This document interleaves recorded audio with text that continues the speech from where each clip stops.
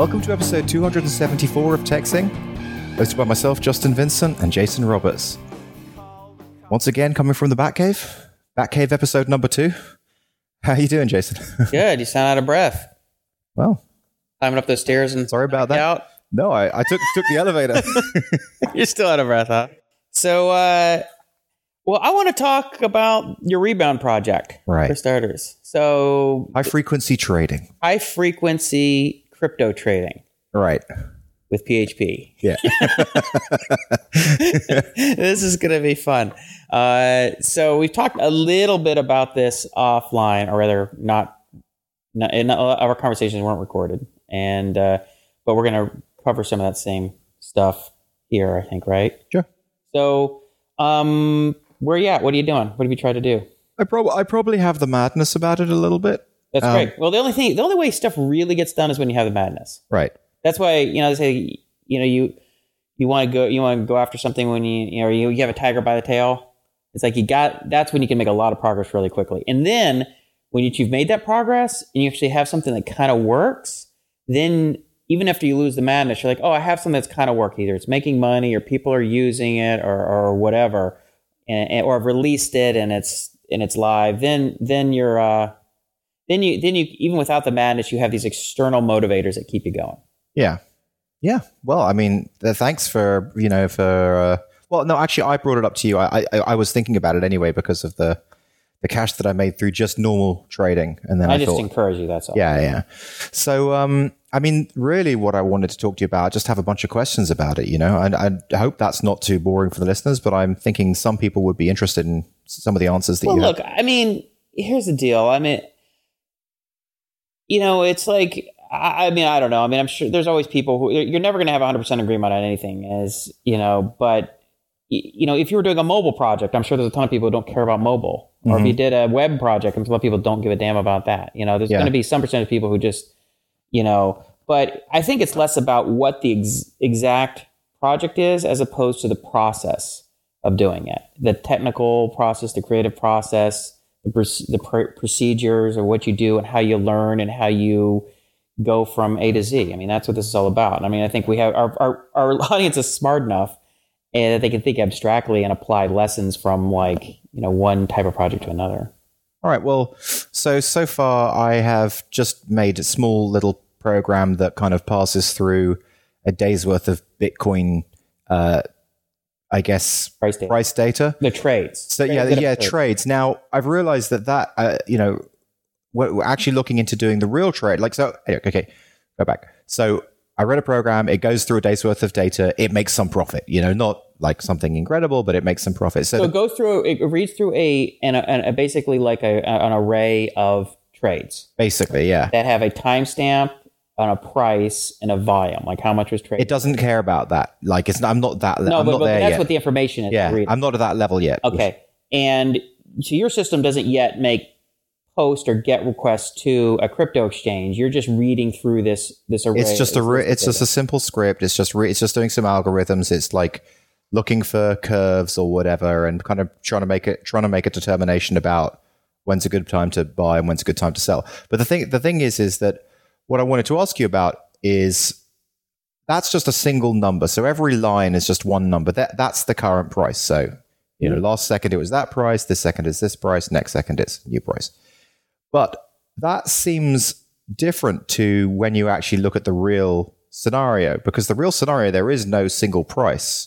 There's just an order book. And this is what I want you to explain to me. There's an order book of people willing to sell something, people willing to buy something. So and in each of those is an array of 100 prices or whatever. Mm-hmm. So how do you know what the price is? What? Yeah. Okay. There are two prices. There's a price that someone is willing to buy. There's 200 prices. No. Well, okay. Well, it depends. So it's let's say, okay. So if we have this order book of bids, yeah, prices at which someone's willing to buy something, yeah, and this, by the way, this applies to any commodity, future, an exchange, cryptocurrency, stock. It's all done the same way, right? There's nothing you could it could be cars, And you could say an order book is a moment in time, basically, when a moment in time and a list of all the people who are willing to buy or willing to sell at various different prices. And along with the volume. Like you might say, along with I'm willing to buy, let's use stock because it's easier to talk about stock. I'm willing to buy 1,000 shares of Google at, I don't know what the current price is, say $500. And someone else says, I'm willing to buy 200 shares at $499.95 or something. And then there's people have different amounts, right? So there could be... Why would anyone ever go for the $499 versus the $500? Well, here's the thing. Let's say that you owned 50,000 shares of Google. Yeah. And you're like, you just were getting this sense there's going to be a down move. I think Google's going to lose a bunch of money because there's a lot of pressure in the EU about stuff in Asia. And you want to sell as much of your 50,000 shares as possible. Well, there's this one dude who was willing to buy 1,000 shares at 500, or there's a bunch of people who are willing to buy shares at 500, but maybe there's only 20,000 shares you could total sell at that price. And then, okay, so you sold, but you want to sell 50,000 of your shares right now. Okay, so you sold 20,000 at that price. Now the next level down, there's another 10,000 people who are willing to buy it at 5 cents cheaper, right? And then you're like, oh, so now I still have 20,000 shares left to sell, right? And then you work your way down through the order book because you can't keep selling it all at one price. So basically, is the order book? So going to your example, person puts 50,000 out there. They start off at the price of 500, then they offer it for 499, then offer it for 498. They bid. Those people are bidding it. Okay. Right. So each time they do that and it gets snapped up, it's the same person, and you'll see in the order book from second to second, 50,000 shares, 49,000 shares, 45,000 shares, but you won't know it's that person, but that's what's happening. Yeah, there'll be a trade, because then trades will occur. So a trade occurred between two people. You, who are selling your shares of Google, and and all the people who you sold to at that price. So you might put in, if you put in an order to sell all 50,000 shares of Google, okay? Right? You understand? Okay, you're looking at me with a blank look. Yeah, go on. Talking about. Okay, you sell all 50,000 shares. 20,000 of it gets sold at $500 at the $500 price level. It might have been 10 different people who had orders in that made up all that volume at that price level. Right. And then it drops down and it fills as much as it can. So it'll fill as much of the order as it can until it's all filled. And so in every single time you traded with someone, that would generate a trade. So you would see that's when you see here's a trades that occurred, like prices. A trade occurred at this price, a trade occurred at this price, a trade occurred at this price. But when I'm looking at the live stream data come in, like what am I looking at to say this is the price that my algorithm should pay attention to? Well, that's an interesting thing. I mean, so there's two things depending on what kind of data. There's what they call trade data, which is what we just talked about, which is that trades occurred. Trades occurred. Right. Yeah. Okay. That doesn't mean that, I mean, that's just what it is. That's all it is. And then there's the order book. So there's people sending in orders and those get put in the order book. So if you put in an order to buy or sell, and let's say you put in an order to buy, but it's less than the current best offer, well, it's not going to cross it's not going to create a trade because there's nobody willing to sell at your price because it's less than the lowest offer. You understand? Right. So do you always have to put it at the lowest? So that's what's called a limit order. You say I am willing to buy. If you say I am willing to buy at $500.01, but the lowest offer is $500.05, then you just get stuck in the order book. Now you're currently the highest buy price. So anyone who wants to come down and either hit a limit order to sell at $500.01 would cross with you first and create a trade. Okay. So there's what they're called market orders and limit orders. A market order, if you put in a market order for your 50,000, that would cross until the entire thing was filled with all of the buy orders, starting with the most expensive. Oh, that's how it works. So market order, I see. So it always hits the order book from the cheapest down. Like whatever. Yeah, if you're buying, that's and if you're selling, it's from the highest down. Now, if you put in a limit order, you can put a limit order where if your a limit buy order is less than or equal to, or say it's less than the highest or the lowest offer, then it's going to get stuck in the book. Likewise, if you put a sell order and it's greater than the highest bid, it's going to get stuck in the book. But if you put a limit order in, let's say a limit or buy order in, and it was greater than or equal to the offer, it would execute at that price as much as it could. But Right. if you had more than could get filled, the remaining would get stuck in the order book, and anyone else who saw the order book, well, they would see the order book got raised up in price, right? Because it didn't get filled completely. And that's how the price fluctuates. Yeah, it just took out some of the lowest offers, but it didn't take out all of them. So now you have the order book got moved up. So that's supply and demand. That's supply and demand. It's just who's willing to buy, what price, who's willing to sell at what price, and then they cross when they cross, and when they cross, they generate a trade. Right, but still, like when I run my current program through a day's worth of trade data, I have one number to look at to say this is the number that my algo is buying or selling at. How does that translate to an order book and live trading? Yeah, so really what you want to do is you either want to construct an order book. The very simple version, which is not going to be as accurate, is you track all the order book and you just take out the inside buy and sell price. And if your algorithm puts in a buy or sell, you assume that you're going to cross at, if you're buying, you're going to cross at the offer price, and if you're going to sell, you're going to cross at the highest. When you say cross, you mean it's going to get filled at that price. Okay, so the lowest and highest of each of them, and that's the price you push it in at. Well, if you're going to buy, you're going to buy at the offer. You're going to sell at the bid. I see. You don't get to trade because you sell at the offer. There's currently nobody's willing. But if you say market, then it's going to get that first, and maybe a couple of because it could be like there's only 100 shares of Google offered at that price, right? And you're trying to do 1,000 shares. It's like, well, you're not only going to get 100 of your order filled at that. Does that make sense? Yeah. So the way you really want to do this to be accurate. Okay, the first step is just have track the inside market, the highest bid, the lowest offer, and then you figure out, okay, I'm going to buy and sell. I'm going to assume that there's no latency and that whatever that bidder offer is, I can hit it and get filled. It isn't always true, but let's just for simple. How often is it true? It really depends on the market. Depends on how much volume there is. It depends how fast moving it is. It depends how close your server is. In Bitstamp, the volume is about 3,500 Bitcoin a day, and that's it. That's the busiest one. It really, I don't know. I mean, see what you need to do is you need to see how much volume is in the order book at any given time, and see how often that changes. And so what you might do is do that first. Reconstruct the order book, or just the inside market. The next step would then be to reconstruct the book at any given time. So you subscribe to the order book, okay? And so I don't think you can download a history of the order book. Yeah. I think really what you want to do is you need to set up an EC2 instance, right? $10 a month or whatever, and it subscribes to it and it just stores all of these book updates. And you can just, for simplicity, just throw it into a text file, log file. Maybe you can put it in a database if you want. But you still don't truly know if you were able to make the order or not. So it's still not really.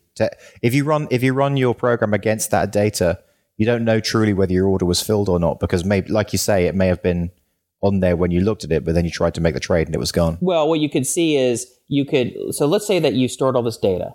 You set up the EC2 instance, you store all the book data, so then you go back, and let's say you set it up today, and that's one thing I was going to recommend to you. I think the next thing you should do is spin up an instance and then just have it subscribe or WebSockets or whatever to this data, and it just starts storing it into a text file. Don't create some complicated schema. You can always go back and redo the schema if you want some way of compressing the data, doing it binary, stick it into a database, whatever you want to do. But just log it to a file so that you can write another program, then say, okay, I'm going to replay yesterday. And so at any given time, any given millisecond, I could say this is exactly what the order book was for the buy side and the sell side. Okay. Then what you could do is, if you run an algorithm against it to buy or sell into that simulated order book, you can have your simulated order book can look ahead and go, okay, was this order still here? Assuming that the algorithm sent this trade in, and we're going to put a 10 millisecond delay or 50 millisecond delay. Was that bid or offer price still there? Okay, I get it. Are they tracked by IDs, or are you it's just the price? It's basically just the price. So you're just looking to see, is that price still available? There's no kind of ID of an order. It's not like that. Yeah, well, normally it depends on what they give you. I haven't looked at the order book of which one you're talking about. I mean, there's a couple different exchanges. There's Cripsy, there's MintPal, there's EBTC, there's BTCE, there's the one you show me, Atlas. There's a variety of these exchanges. But I guess it doesn't matter. I mean, whether there's an ID or not, as long as you're going in as long as the price is there in 10 milliseconds time, that's good. For your perspective, it really doesn't matter. You just want to faithfully be able to have your simulated order book have an accurate representation of what that order book is at any given millisecond. And that way you can say, when your algorithm sends an order, it can go, okay, realistically, I'm going to put however many millisecond delay. Yeah. And then I'm going to look into the book. I'm going to look into the future and say, was this probably here? It was. Okay, you get filled, or you don't, or you get a partial fill, or your order gets stuck in the book. So it's millisecond ticks. Is that how it works? It depends on how they do it. I mean, what you would want to do is, when you store this data, you'd want to store it as accurately as you can store it on your machine, and you probably want to run some kind of, at least once a day, run some kind of clock update to keep the computer's clock from slipping, because it slips a little every day. Right. It would automatically. So with NTP. Right. So you want to keep that clock up to date, and there's timestamp that they have, and there's a timestamp when you receive it. Just for everyone's edification, I guess. NTP is, you can just do apt-get NTP on Ubuntu, and it will automatically keep you aligned. Right. Well, that's good. I mean, I used to do it with Windows servers back in the day. We'd have to write this atomic clock service, and it would kind of update it. Because if you get your clock gets off by a second or two, it really can screw things up for you.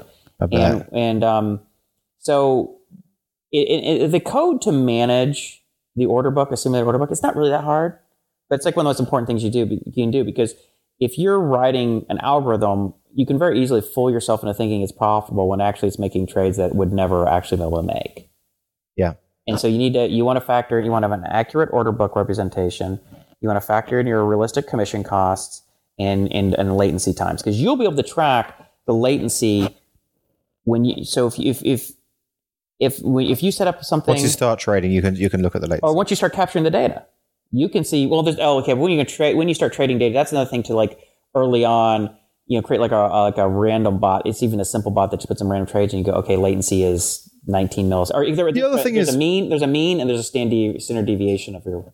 The other thing is, when you make a trade, does the software just sit there and wait for the response of whether that was successful or not? Mm-hmm. So is this how you would do your bot if you were building one? You'd basically do some kind of loop, and you'd make a trade, and you'd wait for the answer, or would you have it? No, negative, absolutely not. It's asynchronous. You send in an order, and then at some point in the future, you'll get a notification back like, you got filled, or you get a partial fill, or your order got rejected, or your whatever. So you send like a post. What happens if you want it to be like non-synchronous? You want to be synchronous, not async? Yeah, you want it to be, so you want to know the result of that trade. You don't want to do it that way. It's going to be way too slow. You're going to be behind on everything. Because a lot of times they don't tell you, because they don't know right away. Your stuff has to get processed. It's in a queue. Now, the queue may be very, very fast, but usually what it'll do is it'll give you a temporary ID. Here is your order message ID. Check back in. Oh, and then and then you'll have this other socket connection or whatever that's constantly getting messages asynchronously. Is getting messages and be like, oh, your order they put in, order 275389, it's live. Oh, now half of it got filled. Boop, rest filled. Just big bang, bang, bang. Well, that's like the first that's a pretty big challenge, because without knowing the result of what you did, it's kind of hard to make a decision on what to do next. Well, your state is sent order. I sent order on this my current. You have what I used to have. I would track for a given thing that I was trading, because I'd be trading a lot of them, not just like one thing. You're just trading Bitcoin. I'd be trading like 500 stocks or maybe like 200 stocks at one time, and it would be like, for Microsoft, I am long 500 shares or short 500 shares. I could say, I am long 500 shares. I want to be long 800 shares.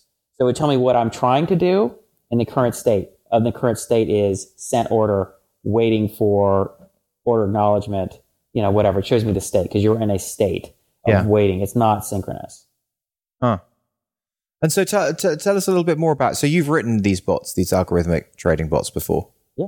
Okay, tell us a little bit about it. I mean, I built the whole damn infrastructure that was on tons of computers. So that's funny when people, like when I go up to Uber and they talk about doing stuff, I'm like, yeah, I did that back in 2000. Right. Like, oh, we're going to distribute this and we're going to do this. I'm like, yeah, I did all that.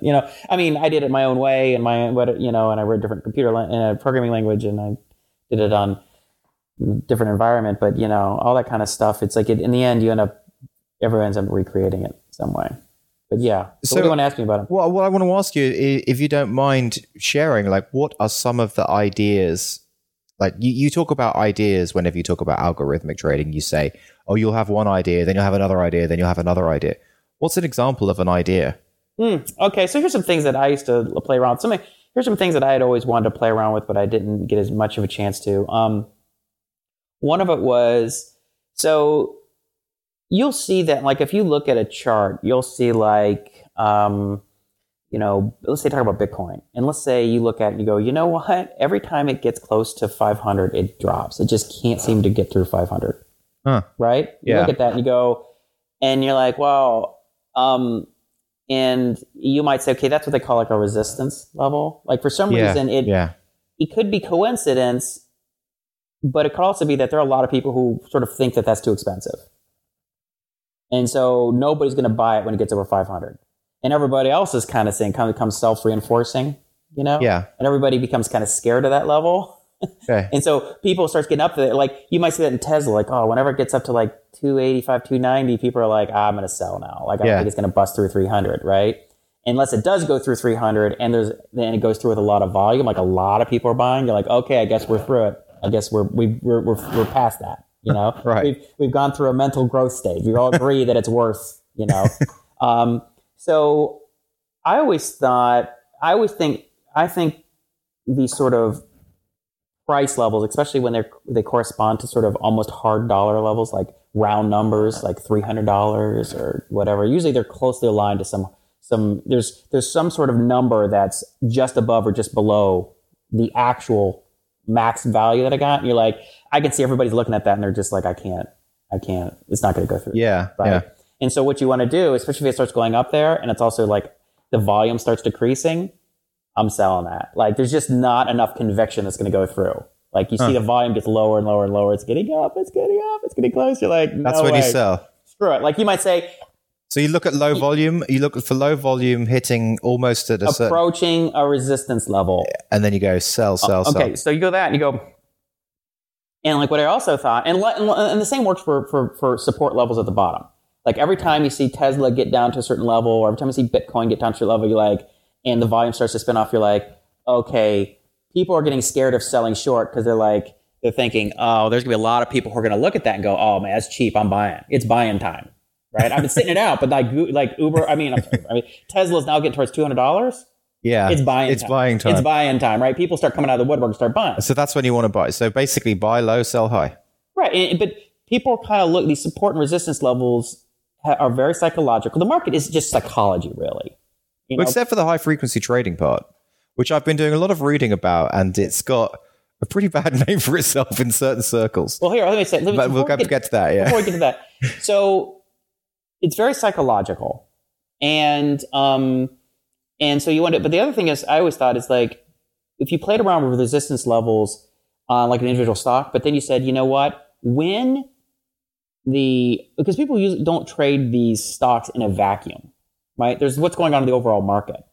So if they're looking at like the Dow Jones or the S&P 500 is reaching a maximum level and it coincides with the maximum level of Tesla. I keep confusing Uber and Tesla. I keep confusing with, it coincides with Tesla. So Tesla's getting up toward its resistance. Yeah.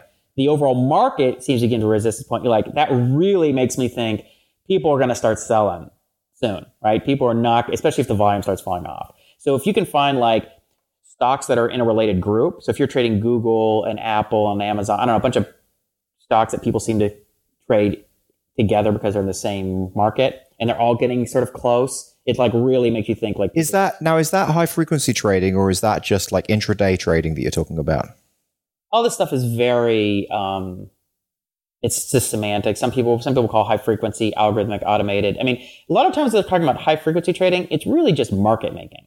It's just automated market making, which means most of the high frequency trading, or a good portion of the volume, is they're constantly putting in limit orders to buy and sell above and below a certain level, betting on the fact that whatever the price is, it will go away from it, but it'll revert back to some kind of a mean level. They're kind of trying to manipulate the market. No, market making? See, that's the thing. It's like... What's the difference between market making and manipulating the market? Manipulating the market is illegal. Yeah, but... That's doing stuff to... It's basically the same thing. You're trying to get the market to go in a certain direction. No, you can't. No, very, very few institutions have enough money to move an entire market unless it's like some penny stock or something like that. Okay. Like you can't... It'd be very difficult to really manipulate, say, some major stock. Right. But a lot of stock manipulation is to do with like putting out false news stories and trading off of rumors and doing all kind of things that move stuff around. Or sometimes it can be, like there were a bunch of banks that were conspiring. That conspired to manipulate the LIBOR rate, which is the London interbank. There's one. I mean, from reading up on it, there's one high frequency trading firm that's being taken to court or was taken to court about trying to manipulate the market. First of all, just something is taken to court doesn't mean it's true. No, I know, I get it. Yeah, and I don't think that I don't think it's resolved or it's true. Mm-hmm. But the thesis was that they kind of flooded the market like just a minute before close, kind of thing, to kind of get it to do what they want. Mm-hmm. But yeah, okay. So just describe market making to me. That's what I'm trying to Yeah. So if you're putting in buy and sell orders, like you're not trying to hit the other side. You're like, let's say that you right now you want to buy Bitcoin because you think it's going to go up, so you buy at the lowest offer price. You put in a market order. Okay, just gets filled where the lowest offer price is. Which means you want to buy it, right? Right, that's not market making. That's just buying it. That's just being, that's removing liquidity.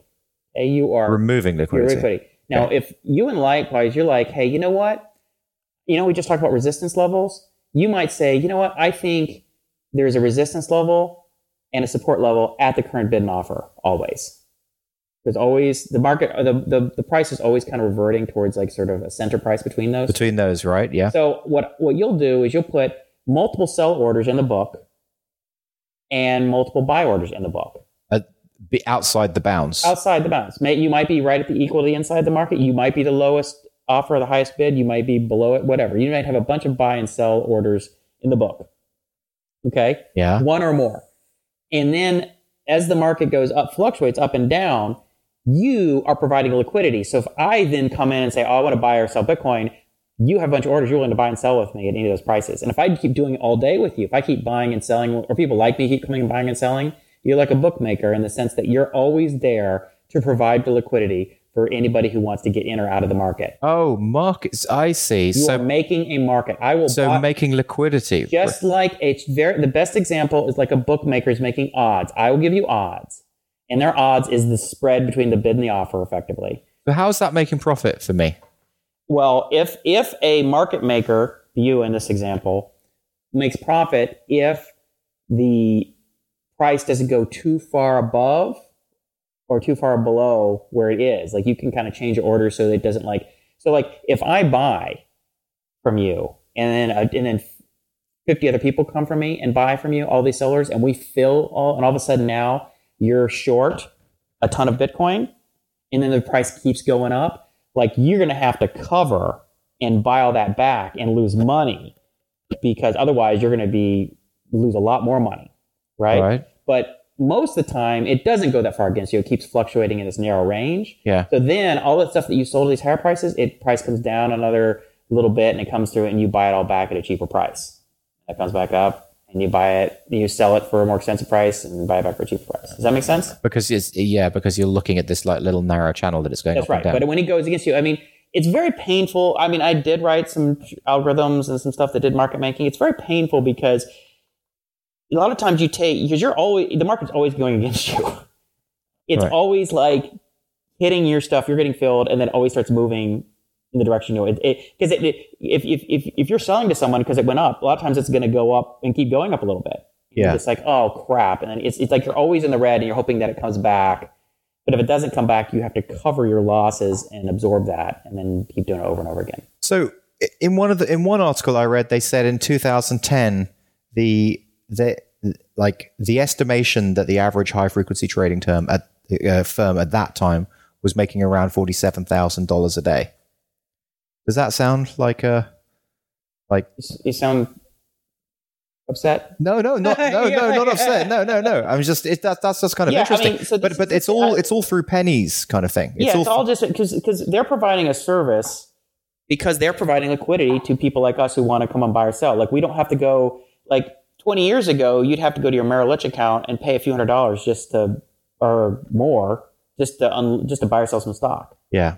I mean, it took a lot of time. It was very expensive. You get terrible fills. Now it's like instantaneous. You go on your E-Trade account, log in, you get hit, you get like a penny or whatever way. It's instantaneous. Yeah. Right.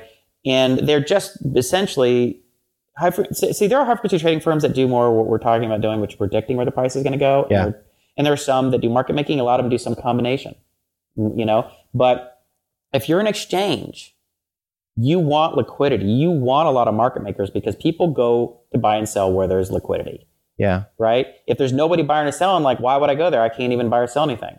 Yeah. Right. So that's why you asked me last night, you're like, well, why do they charge a commission for adding in, for removing liquidity, and they give you a rebate for adding liquidity? And what does that mean?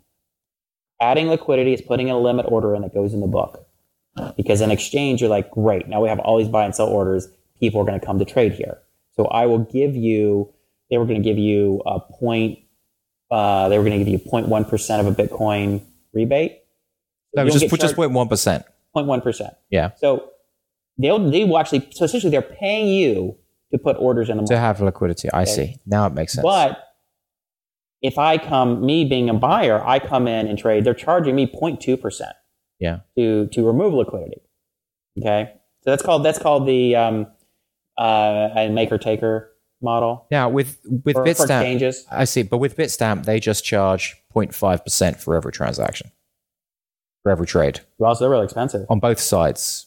Yeah. So they're very expensive. Yeah. So what you want to do is you want to look at a couple of things when you decide to which one you want to trade. You might want to try a couple, experiment. Yeah. But you'll be like, okay, well, can I get book updates? Like which one has accurate data? I mean, but Bitstamp's the only one with like liquidity as far as I can see. I mean, and that only trades 3,500 Bitcoin a day. You may not need a lot of liquidity because you're not trading a lot of size. You're not putting $50,000 of Bitcoin in this. Right. No, you ain't. In fact, you're like, hey, I don't have a lot of money. I'm happy if it makes a couple of $100. Well, that would be great. If it makes anything, it'd be great. So you might say Atlas looks like they have, according to their advertising and their marketing copy, it sounds like they're very fast and responsive. Well, they do data. They do a very interesting thing, which I also don't understand, and it seems I don't understand most of this. But by building all this stuff, you will understand it. Right. You will understand it. Whereas opposed to just reading about it, you're never going to really get it. They not only do they do their own kind of market exchange stuff, but they also give you access to every other market exchange. So you can determine, they give you the order book of all the other exchanges and their exchange, and you can trade with other exchanges through theirs. How can that work? Because they're just like a pass through, I guess. No, but I mean, don't those other exchanges charge a percentage? And how the hell do you know what percentage you're paying? Maybe they just add it on. Maybe they. I don't know. I haven't read that, but yeah, you have to check and say, do we get charged? Do they charge you, and this other exchange charge you? Or maybe the other exchange agreed to it for liquidity reasons. Yeah, I don't know. I'd have to look into it. I mean, but it really depends. I mean, it's like developer time versus, because it might not be that hard to write a separate trading bot or connection to each one of these exchanges, and then it's faster. It's probably faster to trade directly with Bitstamp, and then trade on Atlas through Bitstamp through Atlas. It kind of makes sense. Don't get double charged for your yeah. But that also kind of makes sense because if you have an algorithm that's kind of working in one market, you don't want to saturate it. So like in one exchange, it'd be good to do the different exchanges because... Well, yeah, I mean, sometimes you can make some money that way. You can trade off one and another. Someone can trade them against each other, but that's usually hard to pull That's off. the arbitrage thing? That's an arbitrage. No, I just mean like if your prediction thing is like buying and selling at the right time, and maybe there's not that much liquidity in one place. Let's say you get good, like you start trading in 10,000 in one go, then you've saturated that exchange. So then even if there's another lower volume exchange, it's good because then you can make a little bit more profit. Yeah. Well, so like if you went, like let's say you went to Atlas, just say for an example that they had even much less liquidity than they have now, and you went to, and every time you went and buy and sell, like the whole market moved. Yeah. Right? You'd be like, I can't get filled. Every time I fill, the market like moves away. They trade with me just this minimal amount, and the whole market kind of moves away from me. So then you truly are manipulating. I mean, you can manipulate the market because it's so small. You're kind of using their term wrong. Manipulate is an illegal. Okay, change the market. Moving the market. Moving the market. If you're moving the market, that's usually bad for you. If you want to, I mean, it all depends. But they trade they have about 1,000 Bitcoin a day in Atlas. The total volume, 24-hour volume. Yeah, 24-hour volume. What's really important is how much volume as is at the inside market or thereabouts at any given time. What does that mean? Like how much can you trade at that best bid or best offer before you have to start, drilling into the book to get filled the rest of the way? What? Like if there's only like $3 US equivalent of $3 worth of Bitcoin at the inside offer price, and you want to sell $100 worth of Bitcoin, then it's going to suck because you're like, I can't even fill $100 of Bitcoin at that offer price. Like I have to get worse and worse. I have to pay more and more and more for it, right? It has to go to higher and higher offer prices to fill my ridiculously small $100 worth of Bitcoin, right? Yeah, I get you. So, like I've been thinking, it's every second, it's every minute, it's every hour, whatever. But actually, the live feed doesn't really have a time. It's just. Am I right in thinking that? It's just like an analog. Continuous. It's just a continuous analog thing. Yes. So you're converting. So when I'm slurping in that information, I'm converting that continuous analog stream into milliseconds. Buckets. That's what you're saying. Yeah. How will I determine what times to slice it at? Like, I think if you went down to a millisecond, you'd probably be pretty fine grained. Millisecond. I mean. Back in the day, a second was really accurate. But then if you see significant price changes occurring at the sub-second level, so I mean most of the time it may not, but then you're like, oh, there's like a dozen times throughout the day where inside of a second it moved a significant amount.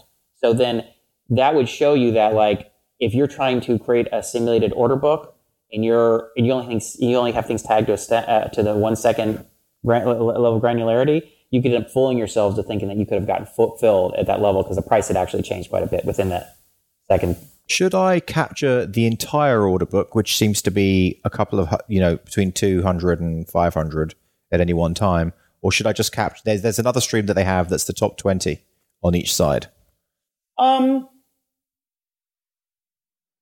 top 20 might be enough. I mean, the different stream. I'm talking about $10 trading here. Like, I'm not looking for like. No. Yeah, it's going to be filled. I know. No, here's the thing. You just want. Yeah, I think the top 20 is probably fine. Yeah.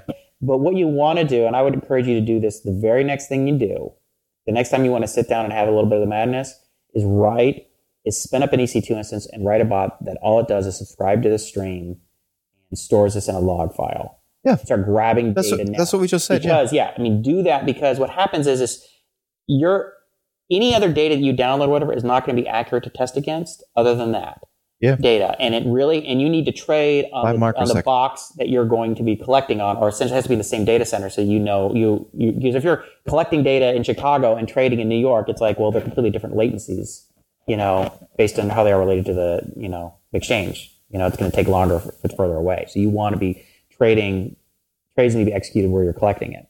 Right. So you need to get an Amazon instance just next to their data center. And you're going to really want minimally a month of data to test on for intraday trading. Ideally, you have 3 months, but a month you could start. So that's why start now. So like a day's worth of data is not enough? No, because that what you said. You're like, what you said. You're like, I made $600 off $100, and I only traded one day. I'm like, okay.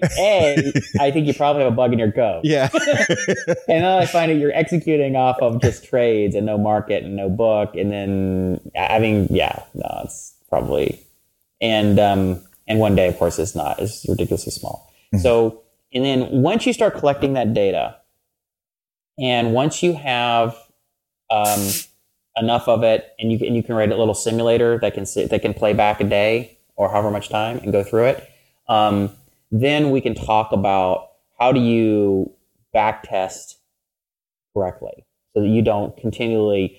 You need to have a why do you need a simulator? Why do you need a simulator? To simulate your buys and sell, that to when you put your algorithm through and it sends orders to this book and right. whether you got filled or not, or your book or your order got stuck in the book and then got filled, but someone else put it. Oh, because I thought what you were suggesting for a second was that you basically capture all this data and then you create some kind of server that you hook up to, and that server plays it back in real time, and you try and do your trades. No, you don't have to create a separate server. It can just be you can just pass the log file and see what happens. Program. You don't want to go through all that crap.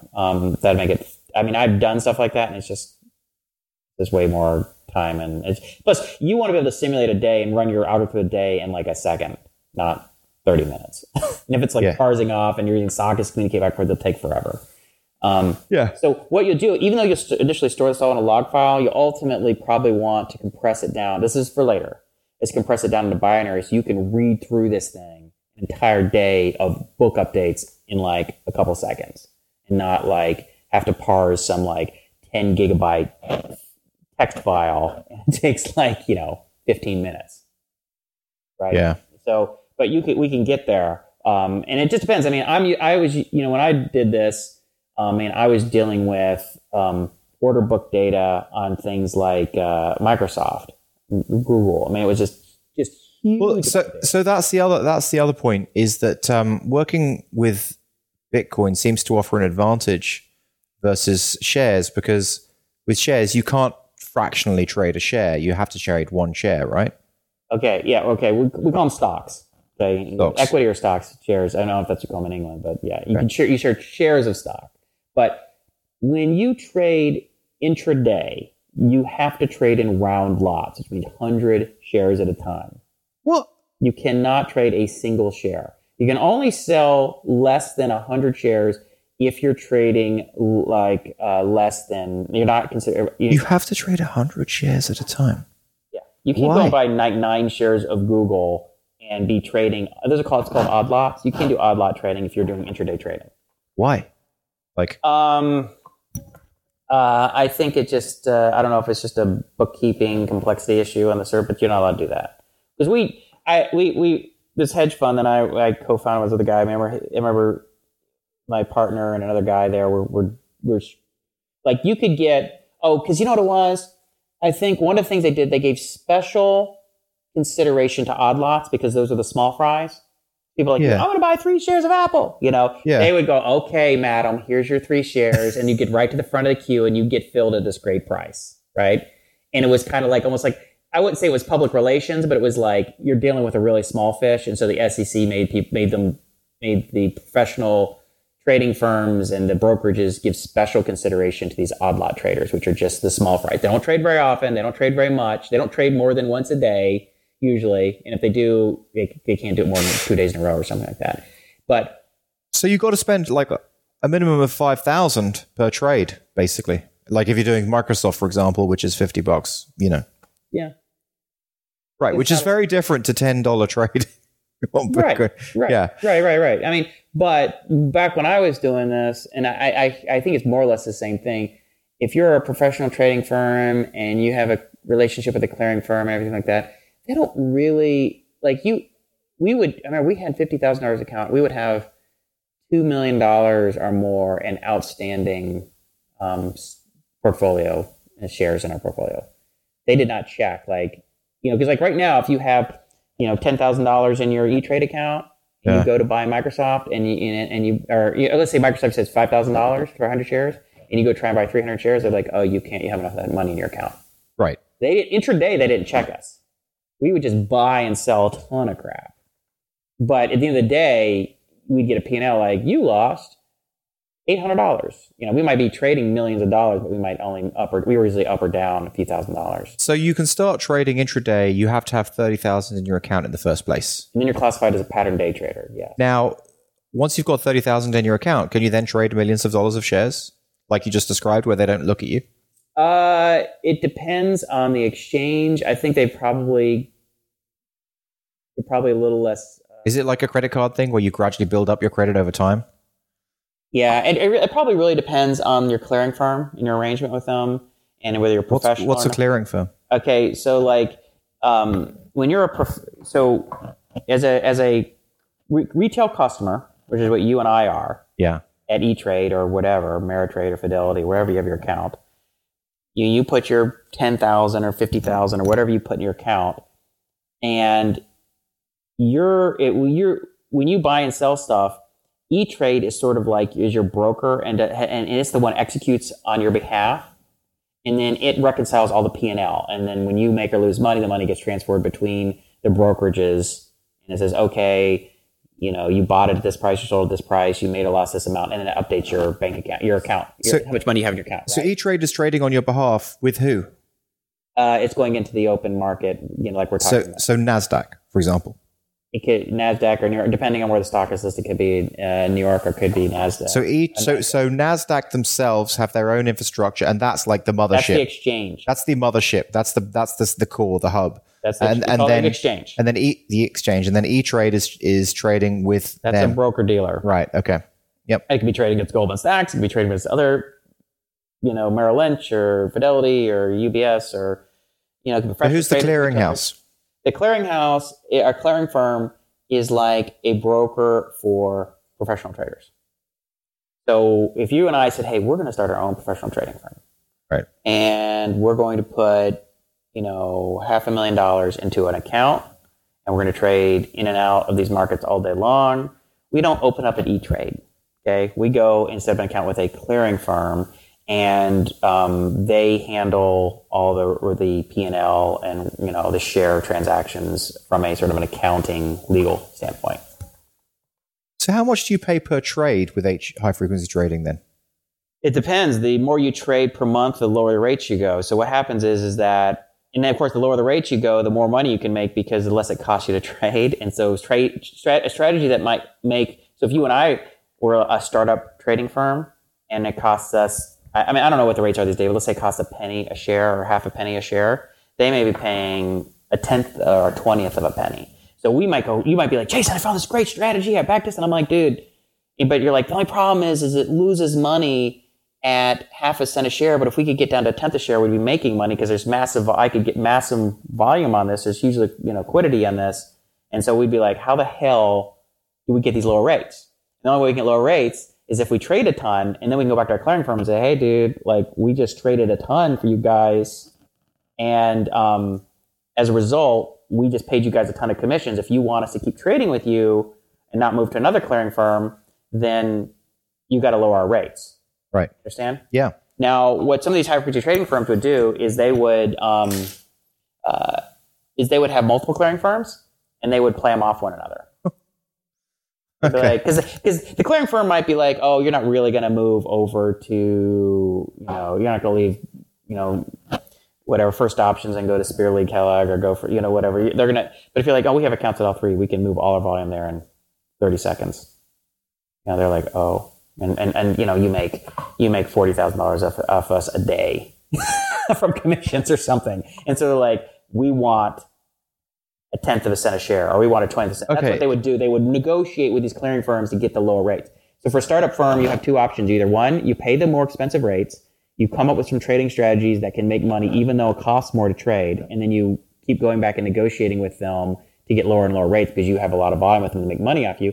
Or you go to some big trading firm that already has massive volume, they back a lot of trading groups or trading firms, and you trade through them, and they say you can use our connectivity, our servers, you can use our clearing rates, which are practically nothing because we have massive volume and negotiating power, and we're going to take 30% of your profits. we'll give you even trading capital, and we'll take 30 or 50% of your profits or something. Huh. And a lot of trading firms, I know guys, I mean, and it works a lot of the time this way, that, and those things, usually with those firms started out as small trading firms, and they got really more and more successful, and then they brought other trading groups in them, and they say, hey, you're just some smart guys, you guys can be your own group, you can have your own trading strategy, you can have your own technology, you can use our clearing rates, you can use our technology, you can use the technology we have. How do you get into one of that situation? Usually it's like getting backed by a VC. You come in and you say, maybe you're recommended by somebody. Say, here are these smart guys at MIT who've been trading, guys out of Goldman Sachs, they've been doing this and that. And you can say, all right, well, what's your Sharpe ratio? Which is your risk-adjusted return? What's your volume? What are you trading? What kind of trade? You kind of play this cat and mouse game where they want to find out kind of what you're doing, but you're not going to give them up the goods. And they want to get a really good idea of like, are you guys making money? How much are you making? How kind of risk are you taking? And if they like, okay, we'll do something, and that's what happens. Okay, interesting world, isn't it? Yeah, no, it is. I'm trying to think of all the other questions as they crop up. Yeah, so actually trading stock that's like not on the horizon for us anytime soon. It's certainly not in any kind of high frequency. Because, for example, Scottrade, it's like that's $7 a trade. Like that's only can be long term, basically. At $7. Yeah, I mean, $7 a trade, depending if you were trading massive. If you could trade like 5,000 shares at $7 a share, then it's like you trade enough size that $7 is a very small percentage. Yeah, I guess. But there's probably some caveats in there on how much you can trade and what volume that applies to, and this and that. And of course, then it really depends on like you're probably not getting incredibly good execution. I mean, I can't imagine a average trading firm trading Scottrade. So it kind of seems like one other thing I noticed was that on Bitstamp, Litecoin was had about 3 or 4 times more liquidity than Bitcoin. So that was kind of interesting. So it kind of seems like there could be a progression, like if one got good at it and started making some profit and started filling, not being able to fulfill orders, you could kind of go like Litecoin, and then you could go to Bitcoin, and then you could go to Forex, because obviously foreign exchange, there's going to be a crap load of liquidity. And then from there, you either stay there at Forex or you could move to shares. But the thing that I really like about Bitcoin, Litecoin, and Forex is you can trade in fractions. Is you're not bound to this, like you got to buy 100 shares at $5,000. Yeah, no, we can play. We can. This is like playground money. I mean, this is like super tiny amount of money. Right. Yeah. So you could just do different strategies and have a lot of fun in those markets. I mean, even if it was like consistently turning over $100 a day, I'd be happy. That would add to quality of life. $100 a day would be, depending on how much your capital is, it'd be doing well. I mean, as a buddy of mine who is not virtually trading used to say, he says it's really hard to go from making no money to making something. And, right. And once you're making something, it's usually easier to figure out how to turn that dial and make it more profitable. But just to scale it. Just to get anything that's consistently profitable is really hard. Well, I was thinking that, I mean, if you make 1%, if you can make 1%, then as long as volume can be filled, then you can just like multiply that, right? You could just do that same thing with twice as much money until you exhaust liquidity and you start moving the market. And yeah, because there's a feedback loop, right? Yeah. But what happens is like these trading strategies have a life cycle, just like any business has a life cycle. So we've seen businesses come around, they offer a product, and that product is really hot and cool for a while. And it lasts for a few years or whatever, and it starts to slowly, people stop caring about it, becomes less and less profitable, right? Trading's the same way. You come with a trading strategy, and maybe you get not lucky, but through a lot of hard work and some creative thinking and trial and error and everything else, you come up with something that works. And then you work on it a little bit more, and you figure out how to make it even more profitable, and you figure out how to extend it to some other markets, like Litecoin or Fork, whatever. And then you ride that thing, you milk that thing for a while, and then it starts becoming less and less profitable. There's no such thing as a universal trading strategy. You'll have trading strategies they'll have a life cycle, and then the trick is figuring out when it stops working. Is it just statistical slow period, or is it not working anymore? Like the market has changed. It has structurally changed. other participants in the market have figured out, are changing what they're doing because of their own success and failure, and in whatever their changes they've made are now removing whatever opportunity is that you're capturing. Okay, I got another question for you. So let's say there's 100 high frequency trading firms all over the world, and they're each earning $50,000 a day through their algorithms. So that's 5 million a day, about 1.5 billion a year that they're earning, those firms. Where is that money coming from? Who's losing money? Well, it's sort of like, I think you have to look at it like this for the most part. You have to think of it as like they're providing a service of providing liquidity, and we're paying, rather than paying high commission costs anymore to brokers, they are earning fractions of a penny by providing markets. So we're paying. So when you go and you bought Tesla, and you paid, however many thousands of dollars, you essentially gave them 50 cents for the fact that some private traders essentially earn 50 cents from you, maybe due to the fact that they were providing. But how did they earn it from me? They earned it from me because they bought it from someone else earlier at a lower price. Right. So, like, let's say that you sold it. I mean, you bought it at a certain price. That price is a little bit lower than what the real price might be, like a half a cent or a penny or something like that. And then later they sold it to somebody else who bought it maybe for half a penny more. I see. So it's really hard. I mean, it's really hard. I mean, like I say, of the things in the world that are worth getting upset about, like this is not one of them.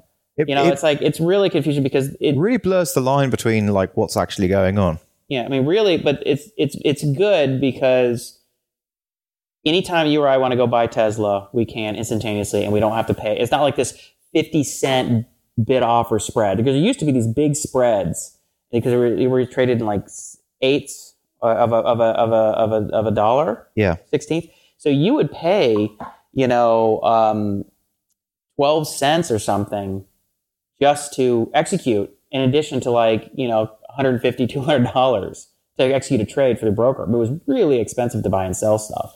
But now, because of technology and because of these automated market makers, high-frequency traders, us retail traders, we can get in and out and trade something anytime we want for almost nothing. So one of the things that kept on coming up in my research on HFT, I'm going to call it now HFT, was in 2010 there was a flash crash. Where in one day the stock market just kind of crashed, and then it recovered itself within 5 minutes. And there's a book written about it by Michael Lewis called Flash Boys. Yeah, Michael Lewis is ridiculous on this subject. That was the one I told you I was going to get called on to debate Mark Cuban about. Okay, yeah. So tell me. So what was the? I mean, I didn't read his book. I just watched about 3 of his interviews, and it just. Well, here's the thing. First of all, let's talk about that. So it crashed for 5 minutes and it corrected itself. Yeah. Why do you care about that?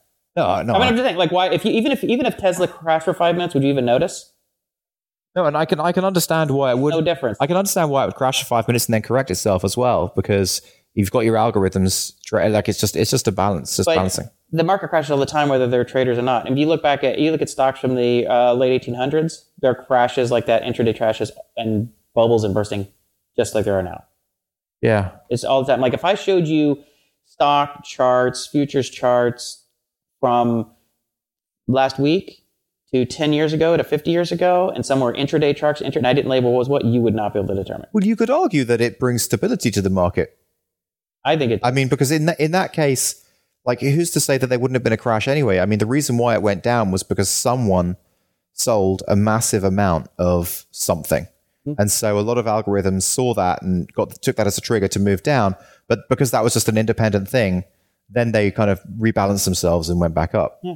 So to me, that seems like stability rather than... Yeah, I mean, it would be hard for me to go through all of that right now because I haven't like read up on what he was saying. Right. But the only thing that I think there are these things they call dark pools. Like imagine that. Yeah, dark pools. Yeah. I mean that's something different, and that sounds a little sketchy to me. Anytime there's not an open, transparent marketplace, you're screwed. So a dark pool is like a collective of people putting in crap loads of money to do stuff. No. Dark pool is like you can buy and sell your stuff, but like only a limited number of us can go and buy and sell on this, but not everybody can. And I don't know, the price reporting is very limited. So because what'll happen is like I thought it was more like a kind of a fencing scenario where there was like some indiscriminate shell, and then behind that there was maybe 20 traders who were colluding through that shell so they could get large volumes into the market. That's what. Well, kind of like that. I mean, that's sort of the same thing. But basically, what happens is that. So let's change the example. Like you trade for Goldman Sachs, and you wanna buy 1 million shares of Apple. You're buying a huge amount of stuff. Okay. Well, what'll happen is as soon as you start buying a lot of volume, it's going to keep pushing the market up. I see. You're going to pay more, and so you're going to have to buy it. If you're okay, so if you're I can't remember. Okay, so let's say you're buying, you're going to have to buy it for more and more and more. The market's going to be like, holy crap, it's going up. So people aren't going to want to sell that, right? If you were selling there before, you're like, oh my god, look at all this volume that's going up. You're like, I'm not selling here. It's going up, right? I'm going to buy, in fact, right? So the Goldman trader's like, oh my god, I'm trying to buy this 1 million shares from my client, but I can't because the market keeps moving away from me. So people can see that. They can detect that I'm trying to buy a lot, which means they're looking in the future going, the Apple is worth more than we think it is because there's a big buyer out there. But they want to get over on the market and buy at the current price. Yeah. They don't want you to know what they know, which is that you have a ton of money that's valuing more than it's currently valued. And so they get upset about it, so they try and hide and obfuscate what they're doing, and then they get mad at the high-frequency trading firms. But how can they do that? Volume's volume. How can you...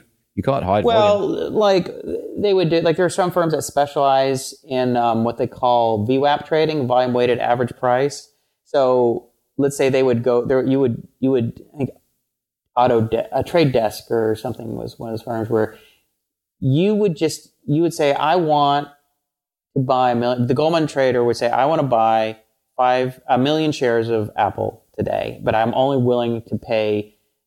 I will pay you. At the volume weighted average price. So whatever the average price by volume was for the entire day for Apple. So you don't have to sit there just playing this little cat and mouse game with the market. Yeah.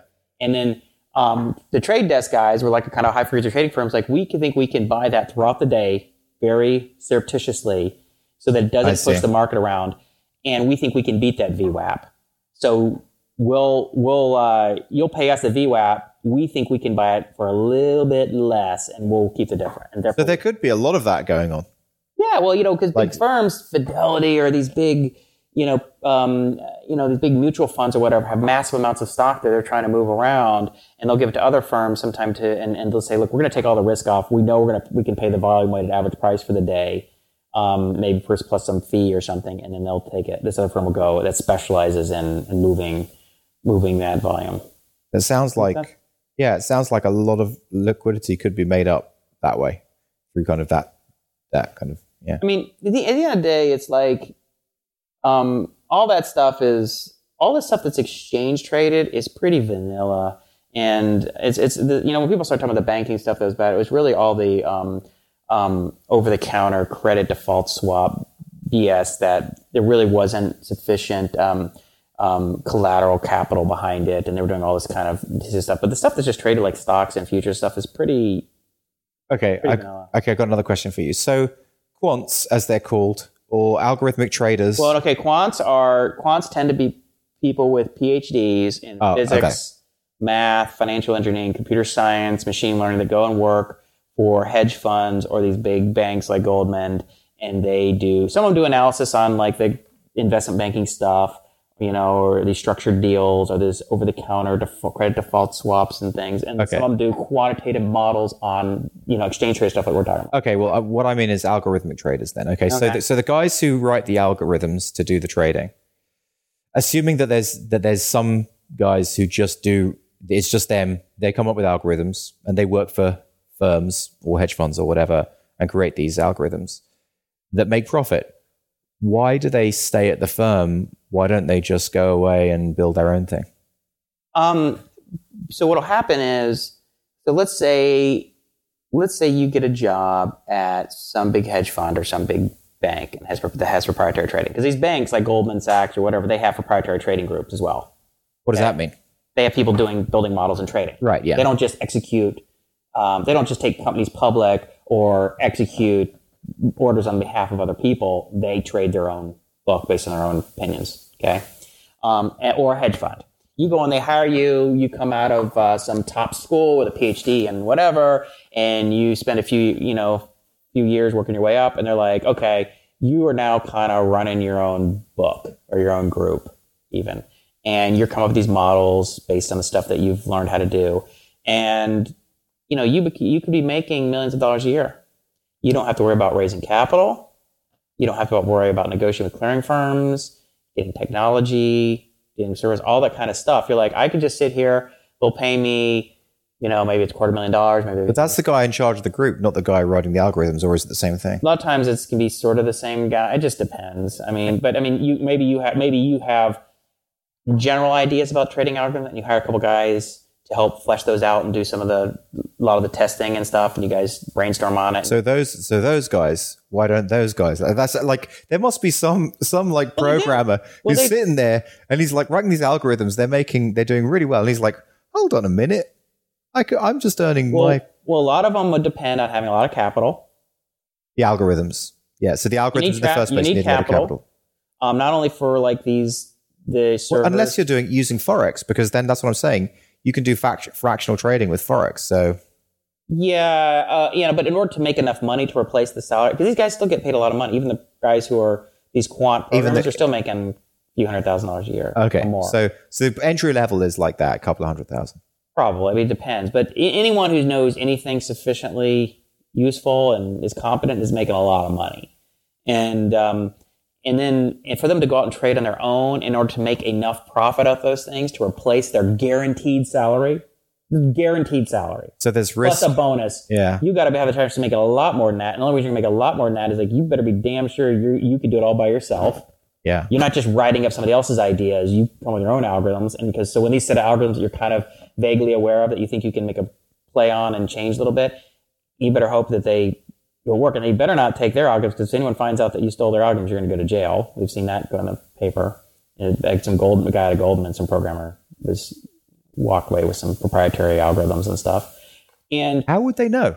How could they prove it? Because he was going to go start a trading, enjoying this other trading group that came out. Okay, so he wasn't just doing it on his own, like, because I was wondering, like, if anyone could track that down by looking at the trades. No, not that way. You can't, because the trades aren't attributed to people. It's usually through other, personal people relationships, talking about what they're doing, and word gets back. But here's the thing, or they just. And then they knew the guy was going to be in the industry, and I think they tracked, him copying stuff off the servers and things like that. I see, yeah. But the other thing is, you got to raise a lot of money, and then there's clearing rates we just talked about. Yeah. Yeah. Okay, so you're some unknown programmer at some bank or hedge fund, and you're going to go start walking around and try and find some big trading group, whatever, that's going to back you and give you access to clearing rates and capital. I mean, that's hard. It's hard to do, and you got to convince them that you actually know enough, but yet you haven't stolen their algorithms from this other place because they don't want any part of that, legal problem. But then, of course, they're like, but you can invent some other ones. I mean, a lot of people are just like, you know what, I just get my salary and big bonus, and I don't take any risk, and screw it. Okay, so let's talk a little bit more about the algorithms that you created during your time there. What kind of volumes were they trading a day? Oh, well, we were small fry. I mean, it was just like, I did in a couple different instances, but the one that we did the most, it was me and a friend of mine at the time. We were backed by this small trading group, and we had like $50,000 in the trading account, and we would do pairs trading. Essentially, we would trade one stock versus other. So you'd find two stocks that have a relationship. When one moves up, the other one tends to follow, and vice versa. Right. You have a leader laggard, and whenever their price difference or the price ratio would get outside a band of where it usually was, we get 2 standard deviations or something like that, we would buy or sell it, depending if it got it below or above. And then when it came back inside, we would buy and so we would close it off. What did you call your algorithm? Big Chuck? or something like that. Oh, we didn't have a name for the algorithm. But you're always about names like Black Ops and all this kind of stuff. Like, oh, I called the trading system the ATM. You called it the trading machine. The ATM, yeah. So the ATM, but the ATM lived for many, many, many years. I mean, this friend of mine I did it with, after we were not able to successfully make money because our clearing rates were too high. We were kind of breaking even or just barely profitable. Okay. We had crappy rates. And then my partner at the time, he just got frustrated with the situation and didn't want to do it anymore. So did you think that when you went into that, did you think, okay, I'm minted, I'm going to make so much fucking money? I don't follow the Justin trap. It's $1 million idea. I was like, well, I always kind of had modest, like, this would be really cool if we could get this making like, $1,000 a day. But I mean, that would be really cool. And then if we got $1,000 a day, maybe we could ramp it up to like 5 or 10 grand a day. But knowing what you know now, why don't you do it in Forex or Bitcoin where the rates are lower and? Well, I mean, because for one, right now I have a situation with Uber that's worth a lot to me. So, yeah. No, I just mean like as a little side project. Well, you have to have trading capital to do it. I mean, unless you're doing like we talked about, like Bitcoin, $100 gets you started. Yeah. I mean, I had thought about it at different times. It had occurred to me maybe we could trade Bitcoin. That's why I'm recommending it to you if you have the madness. Like, it'd be kind of, I can do it for you, sort of like vicariously. But all that's going to happen is the same thing that happened with Phil. Like, so Phil started doing weight loss and getting fit, and then you got really competitive, and then you probably going to get better than him. Now I'm going to start trading Bitcoin, and you're going to be like, you know what, I want to do this, and then you're going to start doing it. I just like to see, and then you're going to make it into some big competition.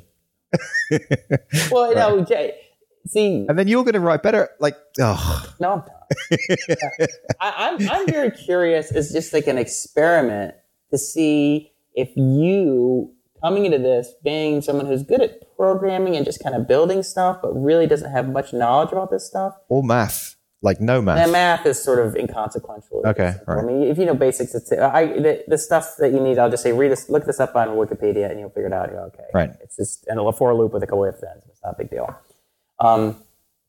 But to see if you could figure something out and make it be neat. I mean, like, look, I mean, if you, here's sort of like the a couple cases. In one case, you get there and you kind of come up with something and you kind of mess around and you find it's really hard and you get tired of it and then it's gone. And okay, so we talked about it on a few shoe shows and it's kind of fun. And meanwhile, you learned a lot about some stuff that you didn't know anything about. Well, I think at the very minimum, it would create some kind of business opportunity. So I was saying this to you before, like even right now, I'm just thinking that whole piece of like back testing and collecting data, it seems like that would be just interesting to people. Like that seems like a valuable service that you could sell right there. A lot of people try that.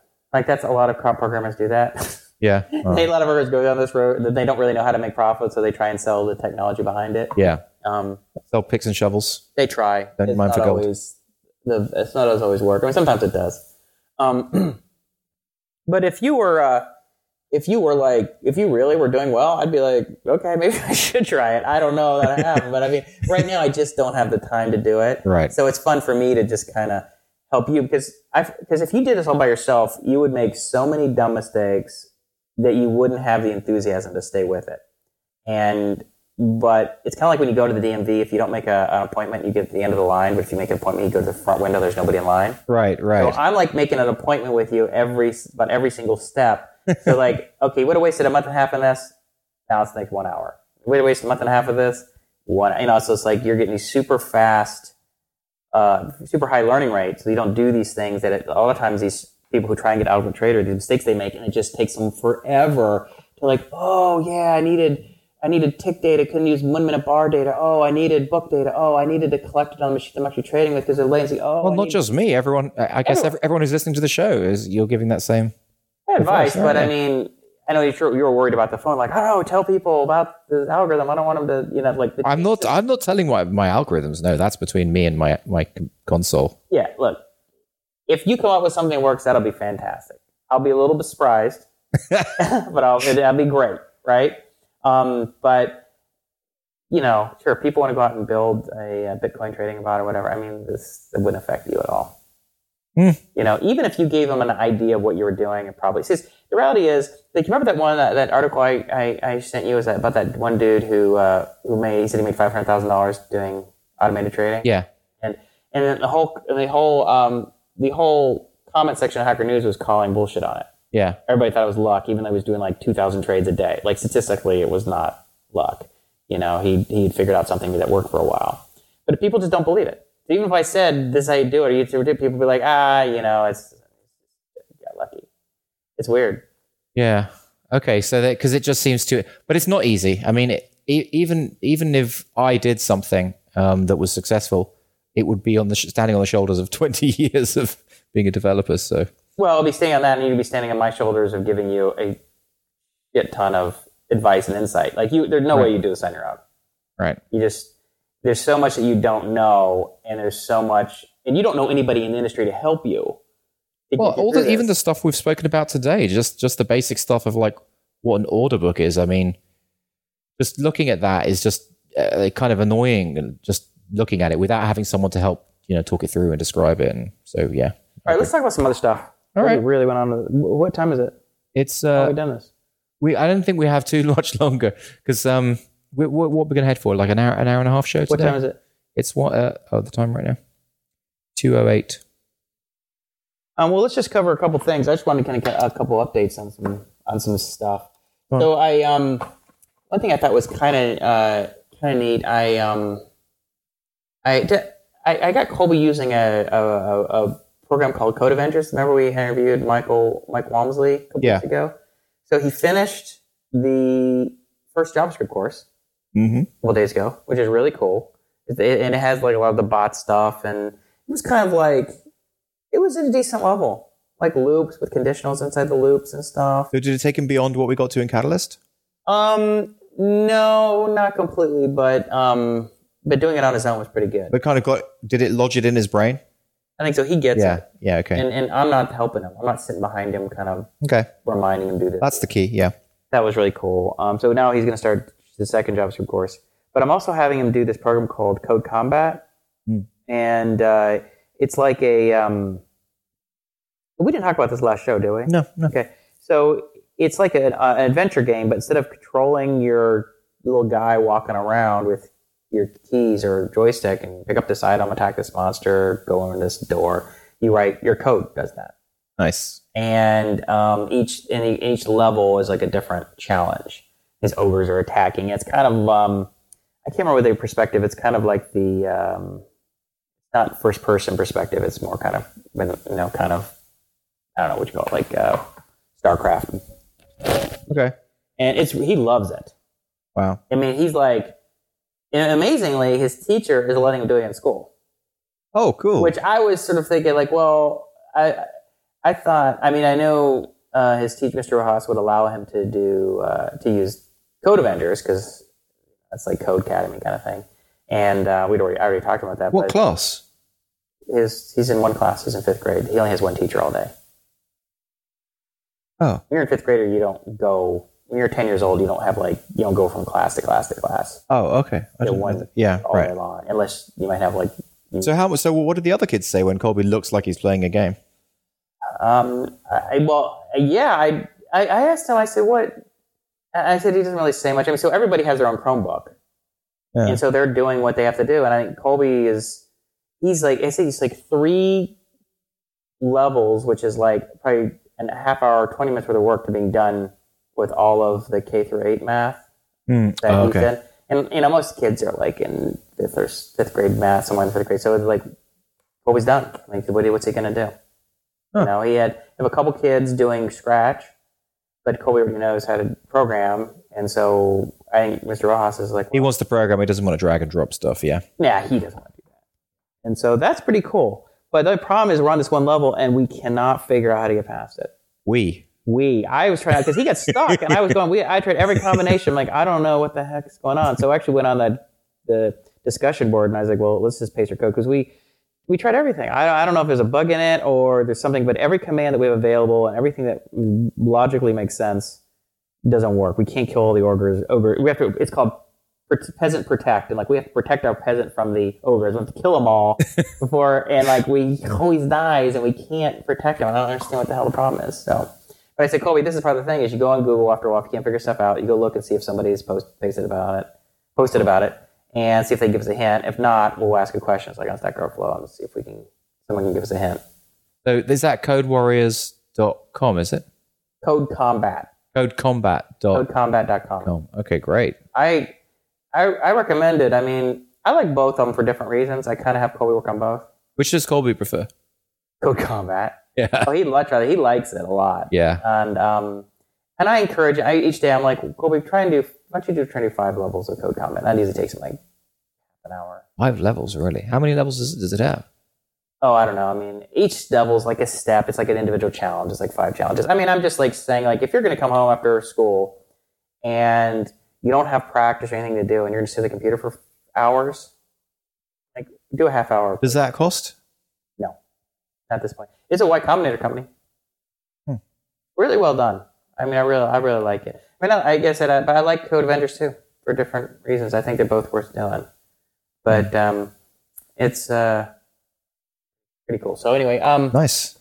Next, I'm doing an Operation Superhero update. Sure. So let's see. So the last thing I said. So one thing that really sucked is I strained a ligament in my groin. I talked about. Yeah. Spoke about that last show. Yeah. And so I initially was thinking that I was going to try and work around it or work through it or something. Mm-hmm. And then I went and I was talking to my buddy Pete Kim, who's the CEO of Mighty Hive. I've talked about him before on the show. I did some work for him at one point, and he was looking at me when we were at breakfast. I was up in San Francisco last week, and we were having and I was telling him about this, and he was just like, "Don't do it. Don't do it. Don't try and work through it. You're just gonna hurt yourself, right? Just take a break." Yes. Because, he's lifted weights for a long time, and he's just like, you're being dumb. He's like, you're a rational guy, but you're not being rational about this. And so I was like, all right, fine. So I was like, you know what? Maybe he's right. Maybe Pete's right. Maybe I just have to just suck it up. I'm going to lose a lot that I gained. I mean, I gained 8 inches on my vertical, and I'm going to lose a good chunk of that if I have to sit out for 6 or 8 weeks or whatever. But then I went in to the chiropractor who does the soft tissue stuff. And we, this was on Friday, 2 days ago, and I told him, I said, I was thinking about just doing nothing, and he said, no, you can do. He basically said, no, you can do, do this, do that. You can do these things up until the pain point. If don't do it if it hurts, but do everything up until the pain point. So I'm back on that. Okay, which is good news. So I'm trying to figure out how I can make progress, or at least not lose a lot of ground. Yeah, while he heals. So anyway, it's really frustrating because, it's like, how it is. You get a setback, work really hard, you make a lot of progress, and then it's just like, you get a setback or you just can't make progress. And the key is, how do I keep that from knocking me completely off the path? And then on the whole weight loss thing, like this. I went up to San Francisco, and I had been weighing around 186 and change, which is near my low. And then I went up there, and I was like, it started off because I had my flight got delayed, and I'm stuck in the concourse. The only thing to eat there was Burger King. So I was like, screw it. I'm just going to have a double Whopper or something. I'm starving. I was starving to death. I had already gone through a couple protein bars. And so then I was like, you know what? It's the what the hell effect. I can see where it's going. I'm not going to worry about it. So I ended up having some big meals up there. I came back. And on a Friday night, 2 a.m., after my flight got delayed, so I get at 2 a.m., and I saw him get on the scale, much away. I weighed 198 pounds. Holy shit. Well, 198.2 to be precise. I was like, what? How do I gain over 12 pounds in 3 days? But you're weighing yourself at the end of the day then. But that was at 2 a.m. I hadn't eaten anything like 4 hours. I mean, yeah, it was a little heavy, but still. Yeah. Okay, at most, I lose 3 pounds overnight. Yeah, okay. So 195. Wow, well, so how did that make you feel? Made me freak out. So the next day I hit the gym and did 750 calories on the elliptical and lift the weights. I was like, all right, full force. So I've been hitting it hard this week, and I told Sandy, I'm going back severe on the diet. Yeah. It's like dinner is chicken and broccoli kind of stuff. Oh gosh. So I got back to about 188. Mm-hmm. Which is only 2 away from where you were, yeah? Yeah, about 2. So we'll see. I probably did gain a little. I probably gained like maybe 1.5 pounds. Right. And I think that I had, so we'll see. But I'm going into a body composition test on Tuesday, so we'll find out where I'm at. But I mean, it was funny. I was like, I saw that, and I'm just like, no way. This is not happening. I'm like, alarm bells went off, and I went to emergency mode. Oh my god. Because it was like, yeah, that would have just been the worst to gain all that weight back. I mean, your body. And the reality is so quickly. The reality is that when you eat a lot of carbohydrates, which I did. I had like Chinese food, and got Indian food, and all those kind of things that had like a lot of carbohydrates, and then sugar. I had a couple Cokes and stuff. I was up there, that especially the last day. And when you have sugar and salt, if you had Chinese, so you had the salt which makes you retain water. You had the sugar which basically makes you retain water. So yeah, because the glucose is 4 times the amount of water. Yeah, some crazy amount. So yeah, I mean, all that stuff did is just put a ton of water. But I had assumed that because of my cheat days in the past, I noticed that I would gain like 5 pounds if I went crazy on a cheat day, and it would take me like 2 or 3 days to get back to scratch. But I thought that was probably a ceiling to that, like 5 pound water ceiling. I didn't realize I could get like 13 pounds. That was sort of. Well, it was more than one cheat day. It was like 5 pounds times by every cheat. I had a couple big meals, but it wasn't like a cheat day where I would go out and have ice cream and donuts and just go to town. Like it wasn't like that feeling you have after Thanksgiving dinner and you just like have to lie down for a while. You eat so much. Anyway, it's just. Well, have you you're back on track now, so well done. Yeah, back on track more or less. So probably 1 pound or 2 heavy, probably 188. So we'll see. See what else I want to talk about. So I went up to, like I said, I went to San Francisco, and I went and saw the new Code Club, MV Code Club. Oh, nice. So I went there after work on, I guess it was Wednesday. Hanging out with Doug. Your $75,000 investment. Yeah. So we have 2 locations. The second location now has that's going on 70 kids. Great. We opened in October, so it's really good. And I guess you're dealing with the holidays, which are rough. But yeah, it's growing. It was fun to go sit there. I'll show you a couple pictures of the place. And it's cute. It's kind of funny, it's kind of funny. So I'm sitting in there. We go stop by and see it. And Chaz is, he's like one of the guys who sort of runs these locations. And we sat in there and he was just kind of chatting with Doug about this new instructor, that new instructor, when we're going to be open on the weekend, or we're going to open up a new, just kind of this general chat or discussion about what's going on. It was just so funny just sitting on the couch listening to him I own part of this thing. It was weird. It was cool. Nice feeling. It was fun to see it going, and I was just I'm like the thumbs up guy. I'm like, all right, good job, keep it up. I'm like, I gotta come across as kind of funny to the people who work up there. I'm this friend of Doug's who put money in. I walk up there in this Southern California sandals and just kind of this laid back, just all right, guys, good job. Who is this guy? That's funny. So that's exciting. Let's see what else. So I was up there at Uber, and let's see what else I talk about Uber. All I can say is there's a countdown. There's a big countdown on the number of employees. So I walked through and said we were 47 employees short of 2,000. And hires to go to reach 2,000 was 47. It was a ticker. Now, does that include cab drivers? No. Yeah, that's they're just, not employees. Exactly. These are just employees. So is employee number 2,000 going to get a $500 bonus or something? I don't know. There's 600 people just at the headquarters. Yeah.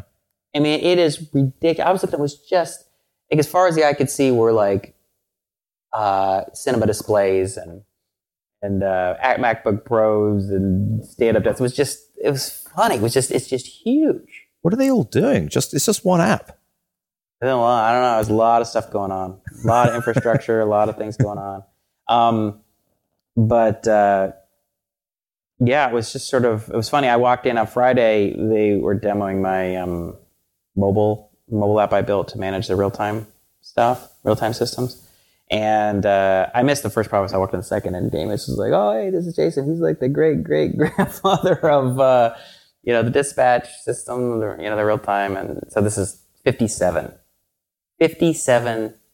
guys in this room are all working on the real-time system stuff now. And it was just you to start off. Wow. 57. And it was just kind of amazing. And he's like, yeah, he's the reason we use Node. And I'm thinking, like, that's either credit or blame, depending on how you want to look at it. Because some people there's a split. There's some people who are like, we should use this or that. And I said, one thing I was saying, I said, look, the thing is about Node is when I started, we had 30 cars in San Francisco. We had one city and we had 30 cars on the road at most. Now we have somewhere like at any given time, we have something north of 50,000 cars on a trip at any one time. 50,000 trips. So I went from like maybe 30 cars, so we had 20 trips, we have 50,000 trips. So anytime something goes through like multiple orders of magnitude, you have to do different something. Everything changes many times. It's just, you can't, whatever you're building, that doesn't make any sense, and so that's why it's a constant process of reinvention. That's why, like, when they started out the very first version before me, which was the PHP script, it was great for like 5-10 cards. Yeah. And then all of a sudden it starts to fall apart. You get 20 cards, 30 cards starts to become problematic, and then Node.js solution. But you've managed to scale Node up a lot with the way you've done the segmented server system and the grid. Oh yeah, well the huge. I mean, I don't know why that isn't like just infinitely scalable, because if you can break every section, every grid server into a quadrant, why? Oh, it is. Node is very good for a lot of things. I mean, there's nothing saying you can't do it. It just might not be as efficient as certain things. So I think one thing they're doing is, and I don't really know the details about it, but they're segmenting out into like much more homogeneous services that do certain things and just focus on doing that one thing really well. And I was talking to Jeremy. He was like one of the first 6 or 7 guys on real time. He's been there about 2 years now, so he's kind of old guard. Right. And he said, the past weekend, he went and rewrote. I can't remember what service it was in Node that was take like 16 servers down to like one, writing it in Go. Oh, really? Interesting. Yeah. But one thing I think Amos was telling me about, like, I guess something like something that Node was handling, some screw up happened and it forwarded all to Python, and all of the huge number of Python servers just melted underneath the heat that Node handles easily. So, there's just gradations of like what certain types of platforms can handle. Yeah. I mean, they each have their strengths and whatever, but, I think Go is closer to C type of speed. And I think it's a combination of reasons, what they may end up doing is peeling off more and more parts of what's handled by Node, and it's written in C or written in Go or something like that. Just because if you can have if it's like use one server instead of 16, well, the servers are expensive. We have I heard something like we're going to have within a couple months like 1,700 servers or something like that. I've really started, I'm just in love with infrastructure at the moment, especially programming infrastructure and automating infrastructure, all that kind of stuff. And so Salt has been amazing. But we just built this new system. Do you mind me talking? Oh. We just built this new system where you when you program PHP, do you show notices?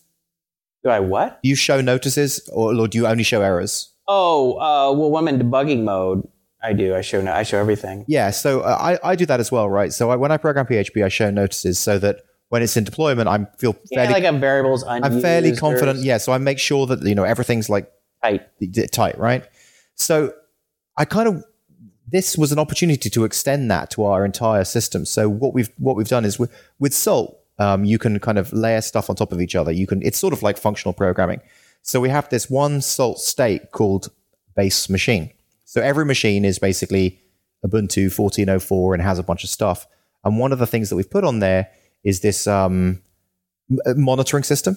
So basically, it's monitoring the machine for various different things, like what load is it using, how many inodes is it using, but also it's monitoring our code base. So if there's any aspects of our code base on the machine, it's monitoring the logs and it's seeing if there's a 500 error, or it's seeing if that's in PHP or in Nginx or in Node or whatever, and all of those errors are sent to us in Slack. So, but sent to us in such a way that it's like a full notification. So it's really annoying when the errors come up. Yeah, well, we did that with HipChat. You're right. Okay. All of these, I don't know if they're still doing that because I don't log in as much to that anymore because that was stuff would annoy the crap out of me. But in the dispatch room, it was anytime there were like deployments or problems, it would all get posted notifications into dispatch. So it's proven really excellent. It doesn't matter what system it is, what server it is, because this is on, like 100 servers or whatever, we will get that notification and we'll just be, okay, let's just fix it. So we're just kind of going along and fixing stuff as we're going along, and the code base is just becoming much tighter as a result.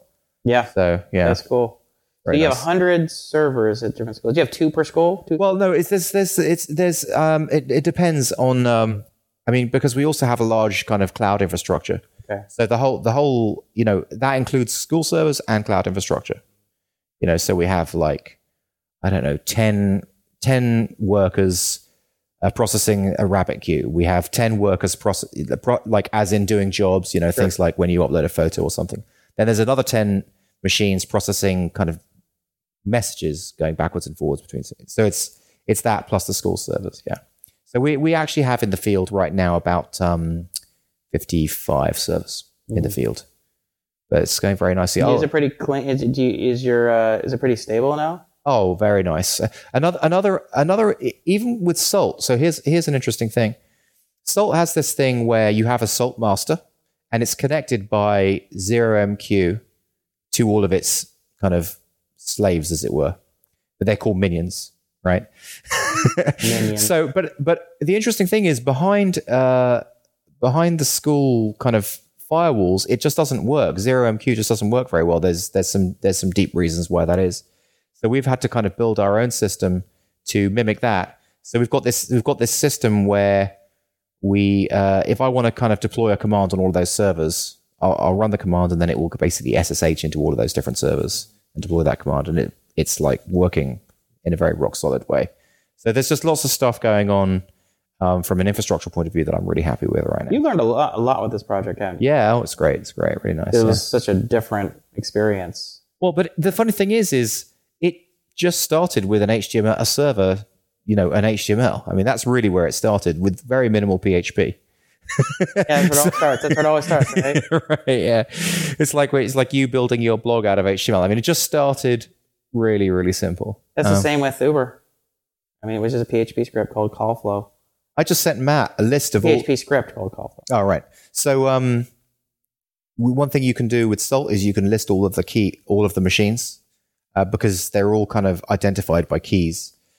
So like we have, live API, Rabbit Worker 1, Rabbit Worker 10. So there's this command salt key space -L, which just lists them all out. So I did that listing, and there's, like my 100 plus servers. I sent that to Matt. Like when we started, remember, we were just HTML with one server. Now look what we got. Yeah. That's crazy. A lot. And how many guys are there now working on the technology? Right now, 3. Including you. Yeah. Not a lot. No. That's pretty good. It's pretty impressive. Thanks. I think was one of we should probably wrap it up. As one other thing I think I wanted to say. What was it? I was interviewed on the podcast Get Up and Code. Oh, you got yeah, I did that. Well, there you go. Yeah. Nice. Okay. I mean, they originally sent an email wanting to interview me, right? No, they said they wanted to talk. He said he wanted to talk to me, but then he was also said a guy who's a listener to our show Doug Coleman wanted to talk to me about all the Operation Superhero stuff, and then he said, "Oh, I'm also interested in talking to Justin about the walking desk stuff or whatever he wants to do." All right. So But I seem to remember you replying to him saying, "Justin doesn't know shit about exercise." Oh yeah, he doesn't. So, I mean, and then all of a sudden you're being interviewed on the show. I mean, that's fine by me. I'm just saying. He said, "Oh, he's like, Yeah, but he's like, yeah, I think I'm gonna talk to Justin and show it. I'm like, if you want to interview us, probably do it separately, and you could talk about stuff he's doing. But doing us together would be kind of, I don't think, kind of an awkward thing. Just every time you do dual interviews, it kind of sucks. And then I got emails like, hey, when can you do it? So how do we get to that website? It's just called Get Up and Code. I don't know. Get Up and Code. Just Google Get Up and Code. And you'll see Jason on there. Yeah. What do you talk about? Well, obviously, superhero, Project Superhero. Yeah, it's stuff we talked about on the show already. And so two quick things I want to mention. One, the math team, I tried this website called IXL, which allows you to do drills, so based on different skills. And it was kind of interesting how it didn't work, because I've discovered that kids that age really have a hard time correcting themselves by written solutions. At 10, 11. I mean, I think I might change at like 13, 14 maybe. But for some reason, they just like, a reason I wanted to use it is like, well, rather than me making up homework, sending it home, if you forget how to do it, you don't know if you've gotten it wrong unless we have to spend a bunch of time in class going over the homework. Your parents don't remember how to do it. If you do it, then you're kind of stuck. Well, and most of the parents don't remember how to do algebra, so they're stuck.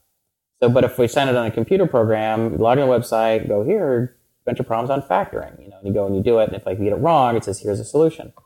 Well, the problem is, if you make a stupid mistake, you still get it wrong, so you lose points, which drives kids crazy. I mean, kids that age just make stupid mistakes because they're just young. Yeah. Dumb mistakes.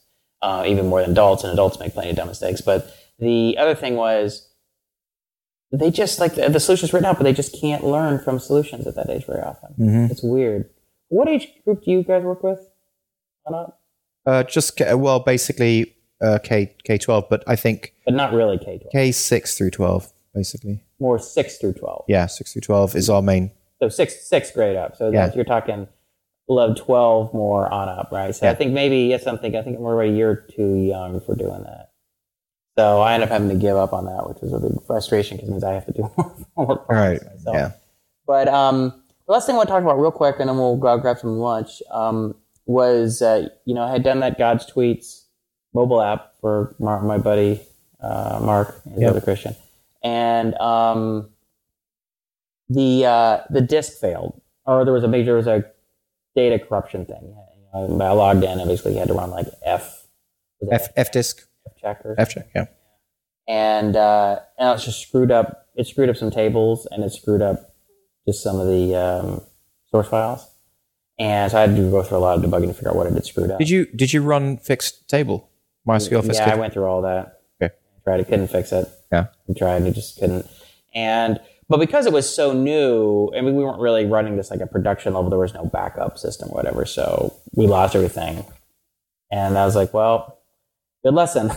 Mm-hmm. You need to have, backup. You need to have real time. So you're going to help me set up I talked to Mark, and he really liked the idea which you had suggested, which was setting up a couple of EC2 instances of the master slave configuration of MySQL. Yeah. And then you have this other program you said that runs off the slave that does an hourly backup? Yeah. I think it's Auto MySQL backup. I can't remember the name of it right now.